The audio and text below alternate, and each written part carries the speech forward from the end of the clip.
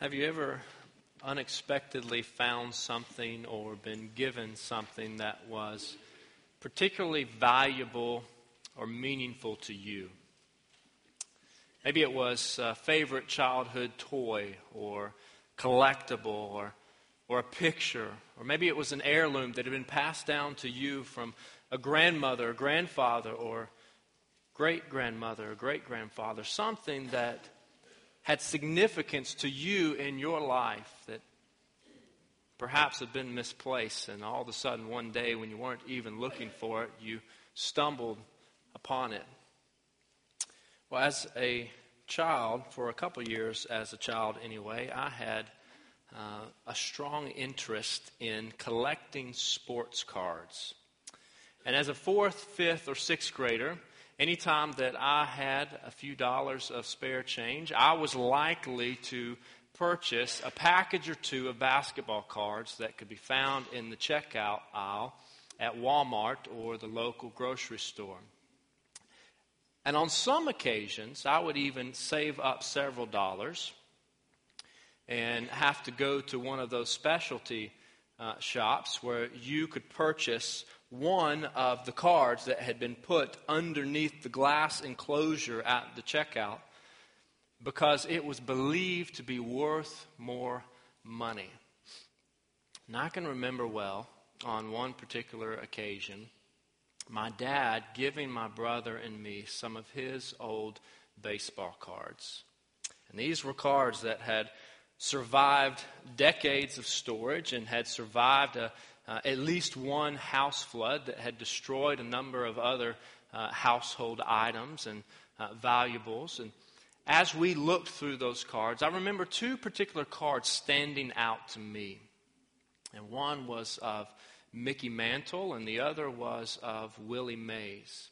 And I'd spent enough time, even as a child, looking through those little magazines that you could purchase that tell you how much particular sports cards are worth or are currently valued at, that are put out by the little card value people, whoever they are, that I knew that cards, particularly older cards that were in good condition of successful athletes, were usually valued at more money.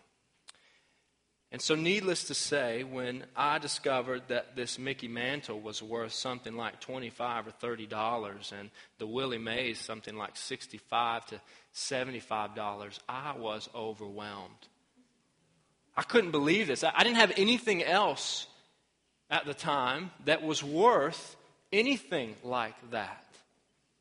But in time, my love for basketball began to overshadow my lack of love for baseball, and I initiated a trade with a good friend of mine by giving him all of my baseball cards, including the ones that Dad had passed down to me, for just a select few number of basketball cards that I thought would look good in my card binder. Even though their total worth was far less than what I had given up. And needless to say, when Dad found out that I had given his Mickey Mantle to one of my buddies, he was not too happy about it, and we had to work something out to reverse that trade. But even though these cards were initially valuable to me, because Dad had given them to me, I quickly failed to recognize their worth. And this morning we're going to look at two scenarios, two short parables, two stories that Jesus told from Matthew chapter 13 about two people, two men that discovered something that was so significant, that was worth so much that they did whatever they needed to attain it and to retain it, to attain it, to acquire it, and to hang on to it. Through these two scenarios, we learn valuable lessons about the kingdom of God, or the kingdom of heaven, meaning the realm over which God rules through his Son, Jesus Christ. And so I want to invite you this morning to turn with me to Matthew chapter 13 as we continue our message series entitled The Divine Storyteller, looking at parables, stories that Jesus told his listeners. I'll be reading from Matthew chapter 13, beginning in verse 44. The kingdom of heaven is like treasure hidden in a field. When a man found it, he hid it again, and then in his joy went and sold all he had and bought that field. Again, the kingdom of heaven is like a merchant looking for fine pearls. When he found one of great value, he went away and sold everything he had and bought it. God's people ought to be known for joyful abandonment of worldly things because they have received something far greater. God's people, us, the church, followers of Christ, ought to be known for joyful abandonment of worldly things because they have received something far greater. That's the central truth that we learn from these two short scenarios, these two short stories that Jesus told his listeners. And he tells the first about a treasure that's hidden in a field. And in a time in which there were no formal banks, and in a region of the world that was often a battleground for Egyptians and Assyrians and Babylonians, it was not uncommon for the Israelites to bury treasure in the ground. In fact, buried treasure was most likely the safest place to be kept hidden, to be kept away from enemies that were constantly coming through the land, and from plunderers that were ravaging the land and the possessions of the people in ancient Palestine. So burying treasure in a field was not uncommon in that day. However, finding such treasure was probably much more rare. Rarely would somebody stumble across such valuables hidden in the ground.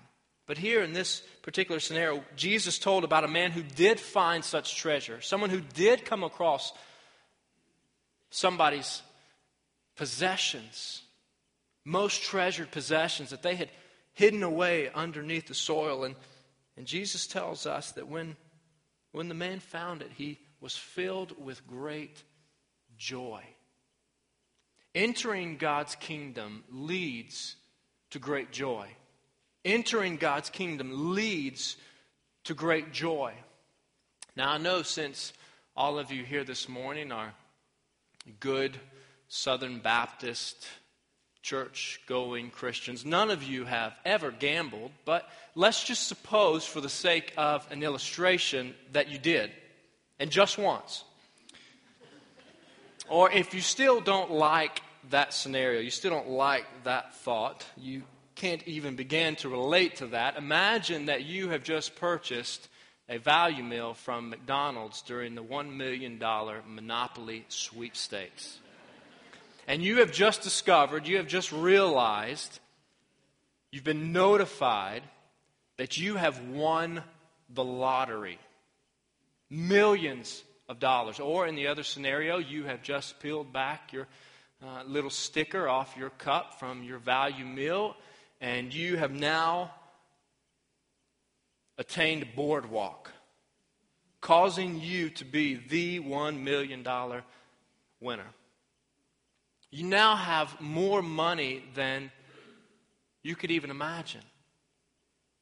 In this particular case, you have more money than you could attain if you worked the rest of your life. You never have to put another day's work in because you are set for life. And in either of those situations, our initial response would be ecstatic. Because we've received something that we never imagined attaining nor ever even imagined deserving, and all of a sudden, out of the blue, for no reason at all, we have discovered that we are the recipients of an incredible gift. But the reality, according to God's Word and the truths of God's Word, is that those gifts pale in comparison to being part of God's kingdom. They pale in comparison because money and earthly possessions, no matter how much it is temporary. It doesn't last. Sure, it brings happiness for a season. Sure, it brings happiness for a time, but at the end of this life, if not before, that money's going to be gone. Happiness is not the same as Christian joy. And Christian joy is only found by surrendering to the King of the kingdom, Jesus Christ. Because Christian joy doesn't look at life through current circumstances or situations or possessions, but Christian joy is rooted in the finished work of Jesus Christ on a cross when He defeated sin and evil and the grave. It's rooted in the hope of eternal life. Life without end, life everlasting. And this is the truth that Jesus was getting at through this story. A man found a treasure hidden in his field and immediately overtaken by the joy of being in God's kingdom. For those that surrender to the King, those that recognize their need of a Savior, their need of the Lord, and surrender their life to Christ, receiving the free gift of salvation by grace through faith in Jesus Christ, have gone from enemies of God, according to Scripture, to children of God. Have gone from those outside of the kingdom of God, outside of the will of God, outside of the inheritance and the blessings of God, to being heirs of God. Have gone from spiritually dead in sin to spiritually alive in Jesus Christ. And in Ephesians chapter 2, it's stated this way: as for you, you were dead in your transgressions and sins in which you used to live when you followed the ways of this world and of the ruler of the kingdom of the air, the Spirit who is now at work in those who are disobedient. All of us also lived among them at one time, gratifying the cravings of our flesh and following its desires and thoughts. Like the rest, we were by nature objects of wrath. Verse 4, but because of His great love for us, God, who is rich in mercy, made us alive with Christ, even when we were dead in transgressions. It is by grace you have been saved.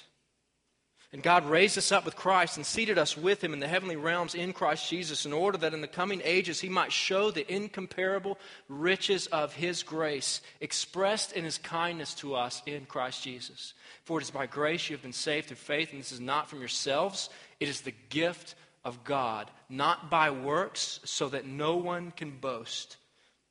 For we are God's handiwork, created in Christ Jesus to do good works, which God prepared in advance for us to do. Because entering God's kingdom leads to great joy, you and I, as the people of God, ought to dwell on the value of eternal life in Christ. Dwell on the value, the worth of the supreme worth of eternal life in and through Jesus Christ. Think about it often. Ask God to remind you of it daily, of what you have, the inheritance you have as a child of God who is surrendered to Jesus Christ, to one who has laid down His life for you, given His life for you, so that you don't receive what you deserve. Rather, you receive what only He deserves. And as we dwell on that reality, as we think of that truth often, as we fix our eyes on Jesus Christ, the author and perfecter of our faith, and we will be filled with joy. It doesn't mean that life will be easy. It doesn't mean that it'll be comfortable. It doesn't mean that everything will go our way. It doesn't mean that we will be successful in the eyes of the world. But the reality that God, the eternal, almighty God, has sent His Son to take on the sacrifice, the punishment that we deserve so that we can live eternally in His presence without illness, without harm, without sin, without experiencing the due judgment of God that we deserve. That is a thought that ought to lead every single one of us to live each day with Christian joy despite circumstances that we might face in this world. Look back with me at Matthew chapter 13. Jesus said, "The kingdom of heaven is like treasure hidden in a field. When a man found it, he hid it again. And then in his joy went and sold all he had and bought that field." Again, the kingdom of heaven is like a merchant looking for fine pearls. When he found one of great value, he went away and sold everything he had and bought it. Now, back in the first scenario here, we said that this man who discovered the treasure that in this situation is compared to the kingdom of God. The first thing he did when he found it was he hid it again. He covered it back in the soil. Now, we need to be careful that we don't read something into this that's not being communicated. This is not, Jesus was not teaching nor saying, nor does the Bible teach or say that when we find salvation in Christ that we keep it to ourselves and we don't share it with a lost and dying world. That's contrary. That's the opposite of the message of Christ. But what's being communicated here in the context of this particular passage is that in that day, under rabbinic law, under Jewish law, if the man had taken the treasure out of the field, out of the ground, it would have automatically belonged to his master, to the field's owner, unless he owned that field. And so what does he do? He recognizes the worth of what he's discovered, and he leaves it in the ground, he covers it back up, and then he goes and gives up everything in order to buy that piece of property. Now, the morality of the man's actions is not Jesus' point here. Jesus' point is the supreme value, the supreme worth of God's kingdom. And so he tells this second story, this second scenario in order to reinforce that truth. The kingdom of heaven is also like a merchant looking for fine pearls. Unlike the man who just stumbled upon the treasure, this was an expert. The merchant was an expert. He knew what he was after. He knew what he was looking for. And when he found what he was after, when he found the pearl of great value, like the man when he discovered the treasure, he gave up everything else. He sold everything he had in order to acquire that because he realized its worth.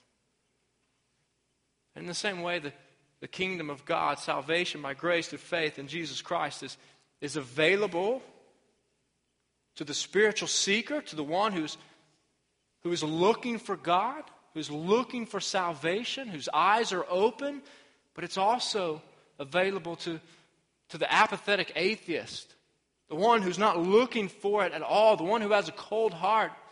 In either situation, the Spirit of God, by the grace of God, may prick their heart and draw them to their need of a Savior, their need for forgiveness through Jesus Christ. So in both of these scenarios, the men do the same thing. They realize what it is that they've found, what it is that they've discovered, and they give up everything else in order to attain it. Now again, we've got to be careful. Jesus was not saying that salvation is something that you or I can purchase. It's not something that you and I can purchase by our good deeds or our worth or what we've attained or anything else in this world. Rather, Jesus, the Lamb of God, has already purchased our salvation on the cross. He has already purchased our salvation through the bloodshed that He poured out on our behalf. Rather, what Jesus is teaching here is that realizing the worth of God's kingdom leads to reordering and abandonment. Realizing the worth of God's kingdom leads to reordering and abandonment. Knowing Jesus makes sacrificing, giving anything else up in this life in order to more fully know Christ and His salvation an easy trade, a good trade. Trading dad's baseball cards to a buddy, bad trade. Trading anything in this life, a life ruled by sin and deserving of the judgment of God, for life in Christ, eternal life and security in Christ, good trade. Knowing Jesus and being reconciled to God through His sacrifice. Experiencing right standing, forgiveness with the Almighty Creator is big potatoes. Anything else in this life, whether it's worldly ambitions, pursuits, self-interest, small potatoes in comparison.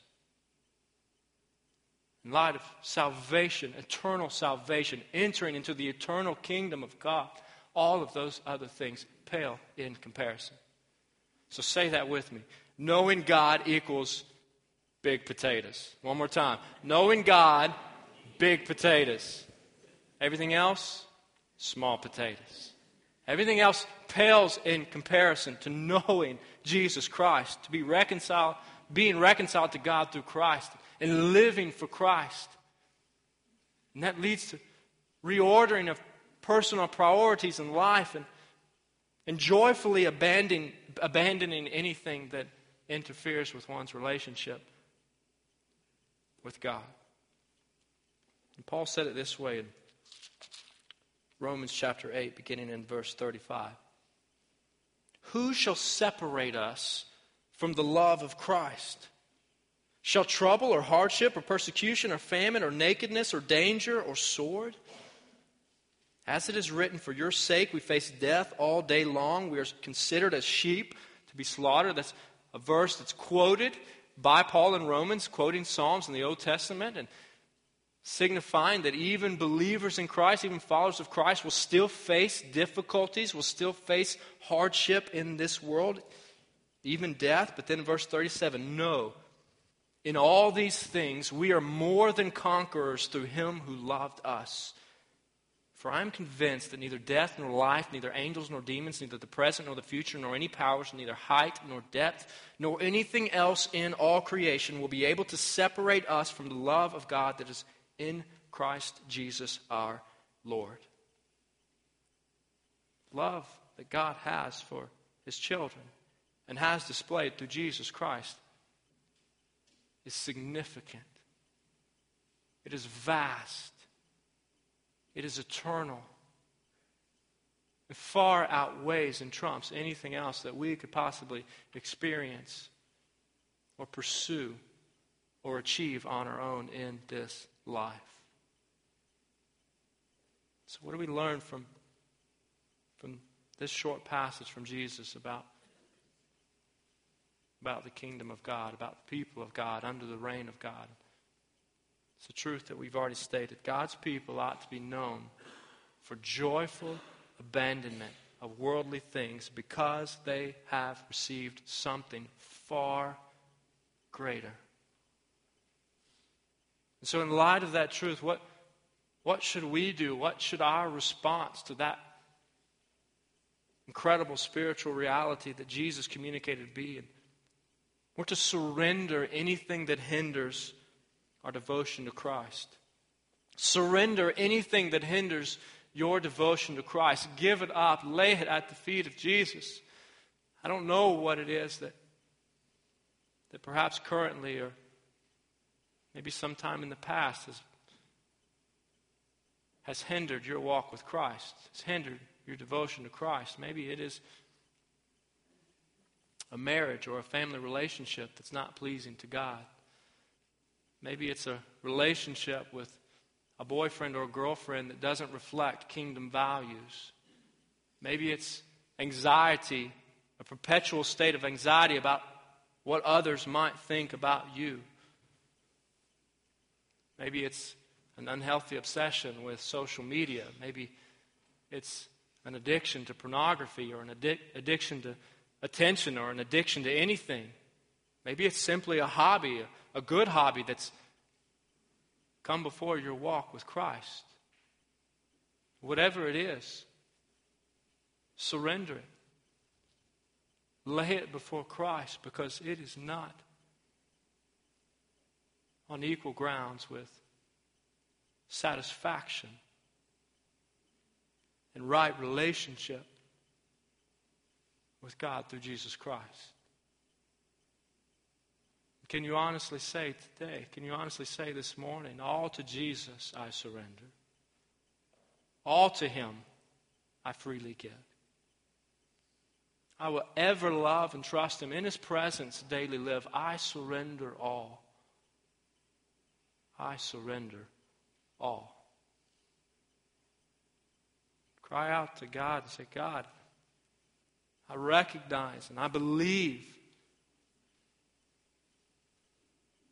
that full satisfaction is found in Christ and in Christ alone. And so, Lord, I give you everything else. I give you all of me to mold and to shape so that I might more faithfully follow after Jesus Christ. From now and always, may my life, may your life be a Christ-centered life. And lastly, reflect love for and allegiance to Christ. Reflect love for and allegiance to Christ. Don't allow the kingdom of God, the ways of God, right relationship with God by grace through faith in Christ. Don't allow this to simply be something in your mind. I dare say that all of us gathered here this morning, if not nearly all of us gathered here this morning, would have no problem saying that following Christ, that knowing Christ, that living for Christ in His eternal kingdom is most important, is of utmost value. But may that reality be reflected in the way that we live day after day. May our lives reflect what we acknowledge. May our lives reveal before the world that there's something different about us because we've surrendered to the King, because we live for the King, because we recognize that all of this other stuff pales in comparison to eternal life in Christ and living for our Savior and finding full satisfaction in Him. God's people ought to be known for joyful abandonment of worldly things because they have received something far greater. Church, are we known for joyful abandonment because we have received something far greater? I hope that we are. Are you, as an individual, as a family, known for radical reordering of your life, of your priorities, and joyful abandonment of things that are not consistent with the ways of God? I hope that you are. Let's pray that we are. Father, we thank you this morning for your word. We acknowledge that your word is of you, it is from you, it is fully useful for teaching and for rebuking, for correcting and training in righteousness, so that we might be fully equipped to follow after you. So, Lord, help us to do that today. Lord, help each of us to examine our own lives and to ask ourselves whether our lives reflect kingdom priorities. Lord, whether it's evident before the world around us that we recognize the supreme worth, the supreme value of knowing and living for you. And Lord, we thank you for salvation. And Lord, we pray that you would remind us of it often, that you'd remind us of it daily, what it is that we've received by your grace. And Lord, that you would help us by your Spirit to walk in light of that, to live in light of that spiritual reality in each of our lives for your glory. And it's in Jesus' name I pray. Amen.